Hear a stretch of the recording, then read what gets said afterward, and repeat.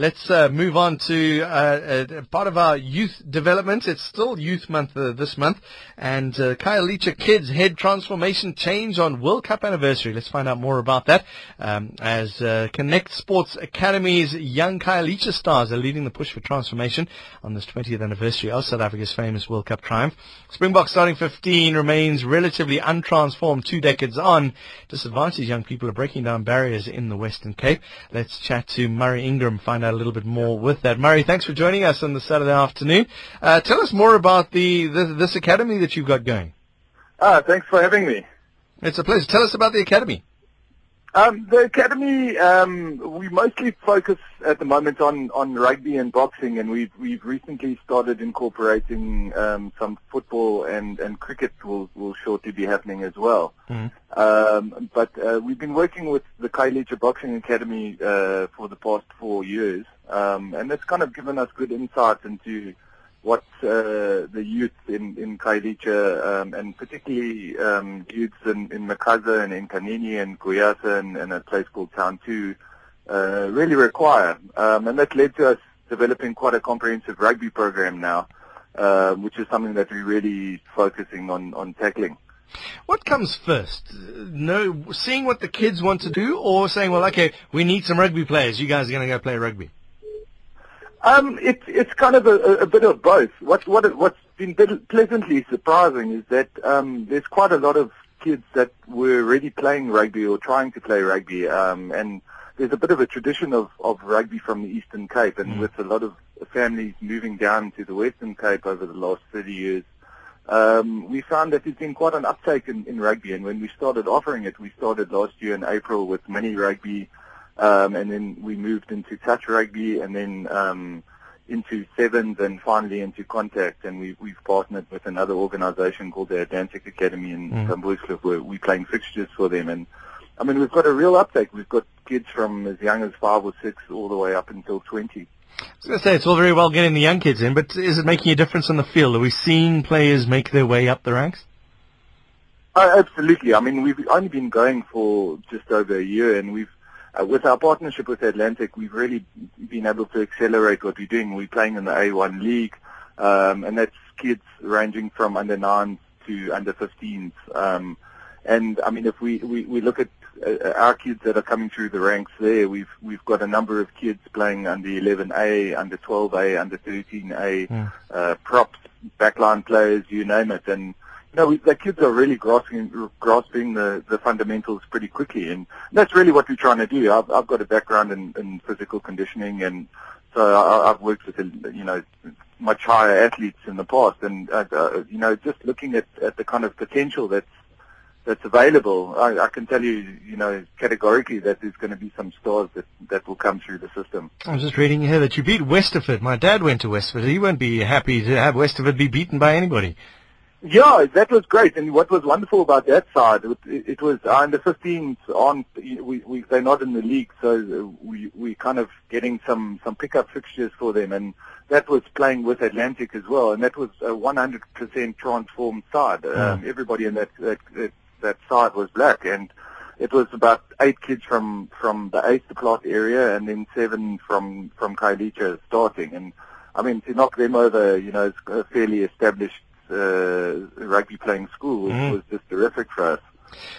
There must be a challenge. I mean, it's all very well teaching young underprivileged kids how to play sport, but lack of food, kits, transport even is always the challenge. How do you overcome that? That's the biggest hurdle we've got. I mean, we really constantly on the lookout for sponsorship or funding, etc. I mean, we now are transporting kids to and from Cape Town because of our involvement with other clubs, etc. Any given moment, we've got 20 or 30 kids on the My City bus or on a taxi going to a fixture or going to a practice, or so that's a constant kind of worry for us. And also when it comes to nutrition, we saw it immediately with kids from under 12 upwards that the kids from townships are really disadvantaged when, in terms of size, etc. So our kids in our academy, we're feeding them on a daily basis now. We've got them, and we make up a kind of nutritious shake for them, and they get sandwiches and fruit and whatever just on their off days. And then when we play fixtures, we we've got a partner organisation where we food and incubator called eCafe based at the Cape Town Science Centre, and they prep food for us, and so the kids always get a meal. But yeah, I mean, you have to look at things like a lot more comprehensively than, you know, if you're going to send off your own kids to play for the academy down the street and they come home to a warm meal. And family, the children's family as well. I imagine that must be difficult as well. Not so much. Actually, that's been one of the really pleasant things is mothers in particular. I think, like, especially with my younger kids, the younger kids, some of them come from a really hard area in Kailicha called Intanini, which is very informal, an informal settlement, and so it's quite dangerous for the kids if they get back late or whatever. And so we have to have the mothers on WhatsApp or on a phone call to tell them kids are home, you know, we're about to pull up outside your house. And the mothers are really, really supportive. You know, some have offered to cook for the kids, and we've had them occasionally come to the games, which we'd like to do more of. So the families have by and large been very supportive. Murray, if I look at this and you think 20 years on from when we won the World Cup and so the cricket's even longer than that, and we still have to have these kind of development clinics, is it a good thing that this is happening? That yes, we've got clinics, but it should just be second nature now, shouldn't it? Absolutely. I mean, that's one of the things that I've discovered as I've looked quite deeply into sport and, you know, the structures available to kids in townships and rural areas. And quite simply, there aren't really the structures that should be there. And I think that's really the problem, is that we haven't really focused on grassroots development like as we should have. And I think now we're trying to play catch up, and it's been quite disappointing on one level. But on the other level, I've seen that there is hope, and if we do put a comprehensive program together, you know, we can actually make it work. Where do you get your coaches from? We recruit from all over the place. So we basically training up 6 young guys from Kailicha, or actually 4 young guys and 2 young women. Who are now box smart trained. We did a course with tag rugby as well.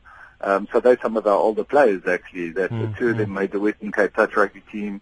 And then I coach another guy, Younger, who's one of our co-directors coaches. And then now with our partnership with Atlantic, we've kind of been opened up to a whole bunch of really experienced coaches. The head of Atlantic is Campbell McCraw, who was Hamilton's head coach and Western Province under-21 head coach. And we also work with the Western Cape Islanders touch rugby side, which is coached by Labib Levy, who's a Western Province Vodacom Cup coach, as well as the South African touch rugby coach. So the kids are getting really good coaching, actually. Yeah, I was going to say, so getting some better coaching than I don't know, richer white kids, I guess you could say. Well, that's kind of what we're aiming at. You know, I don't really want this to be one of those programs where the kids are getting, you know, once-off coaching and then there's no legacy to what's going on. We're really serious about this, and we feel that the kids, you know, if we're going to identify talent and nurture it and you know, make the kids dedicate themselves to training 4 times a week and whatever, that we should give them the best possible program that's available to them. I see the public can get involved in this, and I was just looking now. You can sponsor a meal for the children. There's ways that anybody can get involved. How would somebody donate and help you do this great thing? The easiest way is to go onto our website, connectsportsacademy.coza, or also to get in touch with us on Twitter on ConnectNPC or at ConnectNPC, and get in touch on the website. Antoinette Miller is kind of our first point of contact. So if you get in touch with Antoinette, she makes it really easy. There's a donate button on the website. I mean, we've really used social media like we wouldn't be able to function without it, without individuals, etc. Like that's really how we go about our business. And tell us about the chess as well. It's all very well the big strapping boys, but the thinkers are there as well.